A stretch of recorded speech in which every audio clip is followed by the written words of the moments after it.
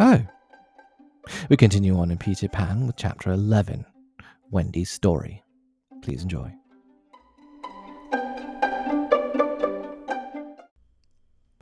"Listen then," said Wendy, settling down to her story with Michael at her feet and 7 boys in the bed. "There was once a gentleman." "I'd rather he had been a lady," Curly said. "I wish he had been a white rat," said Nibs. "Quiet," their mother admonished. "There was a lady also, and—" "Oh, Mummy!" cried the first twin. "You mean that there is a lady also, don't you? She's not dead, is she?" "Oh, no." "I'm awfully glad that she isn't dead," said Toodles. "Are you glad, John?" "Course I am." "Are you glad, Nibs?" "Rather." "Are you glad, twins?" "We are glad." "Oh, dear," sighed Wendy. "Little less noise there," Peter called out, determined that she should have fair play, however beastly a story it might be in his opinion. "The gentleman's name," Wendy continued, "was Mr. Darling, and her name was Mrs. Darling." "I knew them," John said, to annoy the others. "I think I knew them," said Michael rather doubtfully. "They were married, you know," explained Wendy. "And what do you think they had?" "White rats!" cried Nibs, inspired. "No." "It's awfully puzzling," said Tootles, who knew the story by heart. "Quiet, Tootles. They had 3 descendants." "What is descendants?" "Well, you are one, twin." "Did you hear that, John? I am a descendant." "Descendants are only children," said John. Oh dear, sighed Wendy. "Now, these 3 children had a faithful nurse called Nana, but Mr. Darling was angry with her and chained her up in the yard, and so all the children flew away." "It's an awfully good story," said Nibs. "They flew away," Wendy continued, "to the Neverland, where the lost children are." "I just thought they did," Curly broke in excitedly. "I don't know how it is, but I just thought they did." "Oh, Wendy," cried Toodles. "Was one of the lost children called Toodles?" "Yes, he was." "I'm in a story! Hurrah! I'm in a story, Nibs!" "Hush! Now I want you to consider the feelings of the unhappy parents with all their children flown away." "Oh," they all moaned, though they were not really considering the feelings of the unhappy parents one jot. "Think of the empty beds." "Oh." "It's awfully sad," the first twin said cheerfully. "I don't see how it can have a happy ending," said the second twin. "Do you, Nibs? I'm frightfully anxious." "If you knew how great is a mother's love," Wendy told them triumphantly, "you would have no fear." She had now come to the part that Peter hated. "I do like a mother's love," said Tootles, hitting Nibs with a pillow. "Do you like a mother's love, Nibs?" "I do, just," said Nibs, holding back. "You see," Wendy said complacently, "our heroine knew that the mother would always leave the window open for her children to fly back by. So they stayed away for years and years and had a lovely time." "Did they ever go back?" "Let us now," said Wendy, bracing herself up for her finest effort, "take a peep into the future." And they all gave themselves the twist that makes peeps into the future easier. "Years have rolled by, and who is this elegant lady of uncertain age alighting at London Station?" "Oh, Wendy, who is she?" cried Nibs, every bit as excited as if he didn't know. "Can it be? Yes. No. It is. The fair Wendy. Oh! And who are the 2 noble portly figures accompanying her, now grown to man's estate? Can they be John and Michael? They are. Oh! See, dear brothers, says Wendy, pointing upwards, there is the window still standing open. Ah, now we are rewarded for our sublime faith in a mother's love. So they flew up to their mummy and daddy, and a pen cannot describe the happy scene over which we draw a veil. That was the story, and they were as pleased with it as the fair narrator herself. Everything just as it should be, you see. Off we skip, like the most heartless things in the world, which is what children are, but so attractive, and we have an entirely selfish time, and when we have need of special attention, we nobly return for it, confident that we shall be rewarded instead of smacked. So great indeed was their faith in a mother's love that they felt they could afford to be callous for a little bit longer. But there was one there who knew better, and when Wendy finished, he uttered a hollow groan. "What is it, Peter?" she cried, running to him, thinking he was ill. She felt him solicitously, lower down than his chest. "Where is it, Peter?" "It isn't that kind of pain," Peter replied darkly. "Then what kind is it?" "Wendy, you're wrong about mothers." They all gathered round him in a fright, so alarming was his agitation, and with a fine candour he told them what he had hitherto concealed. "Long ago," he said, "I thought like you that my mother would always keep the window open for me, so I stayed away for moons and moons and moons, and then flew back.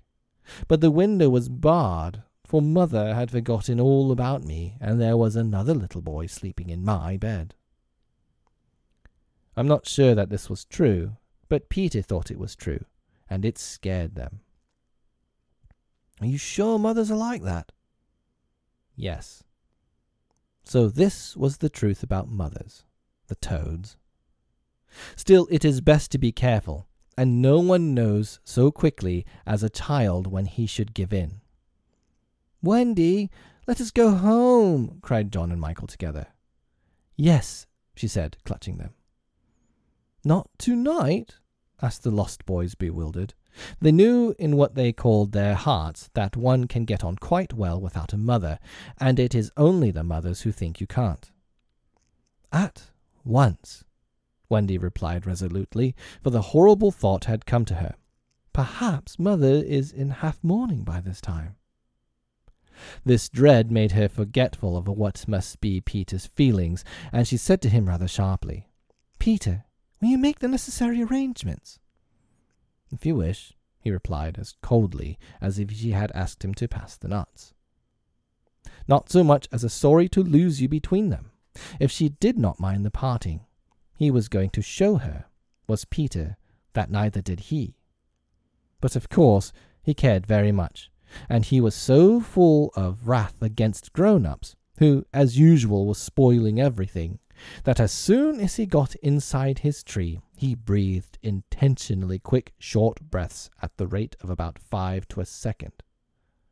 He did this because there is a saying in the Neverland that every time you breathe, a grown-up dies. And Peter was killing them off vindictively as fast as possible. Then, having given the necessary instructions to the redskins, he returned to the home where an unworthy scene had been enacted in his absence. Panic-stricken at the thought of losing Wendy, the lost boys had advanced upon her threateningly. "It will be worse than before she came," they cried. "We shan't let her go. Let's keep her prisoner. Aye, chain her up!" In her extremity, an instinct told her to which of them to turn. "Tootles," she cried, "I appeal to you." Was it not strange? She appealed to Tootles, quite the silliest one. Grandly, however, did Tootles respond. For that one moment he dropped his silliness and spoke with dignity. "I am just Tootles," he said, "and nobody minds me. But the first who does not behave to Wendy like an English gentleman, I will blood him severely." He drew back his hanger, and for that instant his sun was at noon. The others held back uneasily. Then Peter returned, and they saw at once that they would get no support from him. He would keep no girl in the Neverland against her will. "Wendy," he said, striding up and down, "I have asked the redskins to guide you through the wood, as flying tires you so." "Thank you, Peter." "Then," he continued, in the short, sharp voice of one accustomed to be obeyed, "Tinker Bell will take you across the sea. Wake her, Nibs." Nibs had to knock twice before he got an answer, though Tink had already been sitting up in bed listening for some time. "Who are you? How dare you? Go away!" she cried. "You're to get up, Tink," Nibs called, "and take Wendy on a journey." Of course, Tink had been delighted to hear that Wendy was going, but she was jolly well determined not to be her courier, and she said so in still more offensive language. Then she pretended to be asleep again. "She says she won't!" Nibs exclaimed, aghast at such insubordination, whereupon Peter went sternly toward the young lady's chamber. "Tink," he rapped out, "if you don't get up and dress at once, I will open the curtains, and then we shall all see you in your negligee." This made her leap to the floor. "Who said I wasn't getting up?" she cried. In the meantime, the boys were gazing very forlornly at Wendy, now equipped with John and Michael for the journey. By this time they were dejected, not merely because they were about to lose her, but also because they felt that she was going off to something nice to which they had not been invited. Novelty was beckoning them as usual. Crediting them with a nobler feeling, Wendy melted. "Dear ones," she said, "if you will all come with me, I feel almost sure I can get my father and mother to adopt you." The invitation was meant specially for Peter, but each of the boys was thinking exclusively of himself, and at once they jumped with joy. "But won't they think us rather a handful?" Nibs asked in the middle of his jump. "Oh, no," said Wendy, rapidly thinking it out. "It will only mean having a few beds in the drawing room. They can be hidden behind the screens on first Thursdays." "Peter, can we go?" they all cried imploringly. They took it for granted that if they went, he would go also, but really they scarcely cared. Thus children are ever ready, when novelty knocks, to desert their dearest ones. "All right," Peter replied with a bitter smile, and immediately they rushed to get their things. "And now, Peter," Wendy said, thinking she had put everything right, "I am going to give you your medicine before you go." She loved to give them medicine, and undoubtedly gave them too much. Of course, it was only water, but it was out of a bottle, and she always shook the bottle and counted the drops, which gave it a certain medicinal quality. On this occasion, however, she did not give Peter his draught, for just as she had prepared it, she saw a look on his face that made her heart sink. "Get your things, Peter," she cried, shaking. "No," he answered, pretending indifference. "I'm not going with you, Wendy." "Yes, Peter." "No." To show that her departure would leave him unmoved, he skipped up and down the room, playing gaily on his heartless pipes. She had to run about after him, though it was rather undignified. "To find your mother," she coaxed. Now, if Peter had ever quite had a mother, he no longer missed her.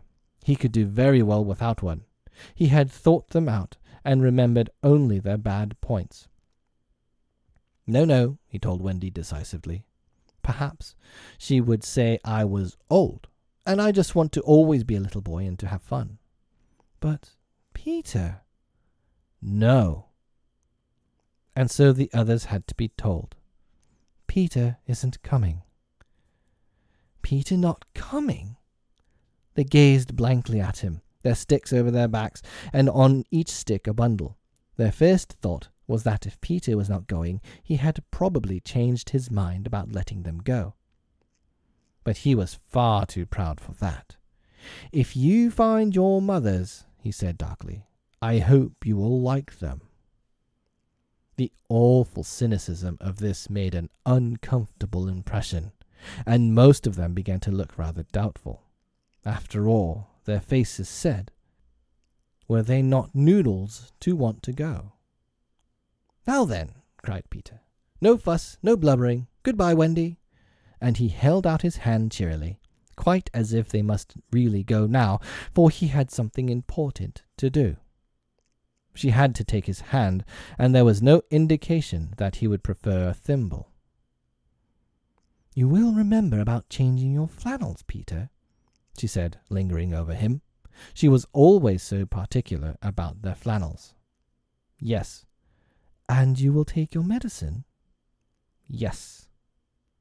That seemed to be everything, and an awkward pause followed.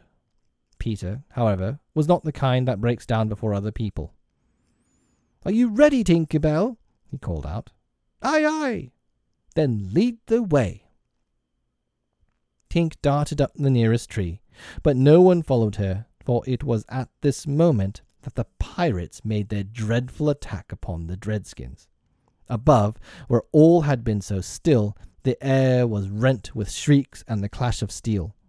Below there was dead silence. Mouths opened and remained open. Wendy fell on her knees, but her arms were extended toward Peter. All arms were extended to him, as if suddenly blown in his direction. They were beseeching him mutely not to desert them. As for Peter, he seized his sword, the same he thought he had slain Barbecue with, and the lust of battle was in his eye.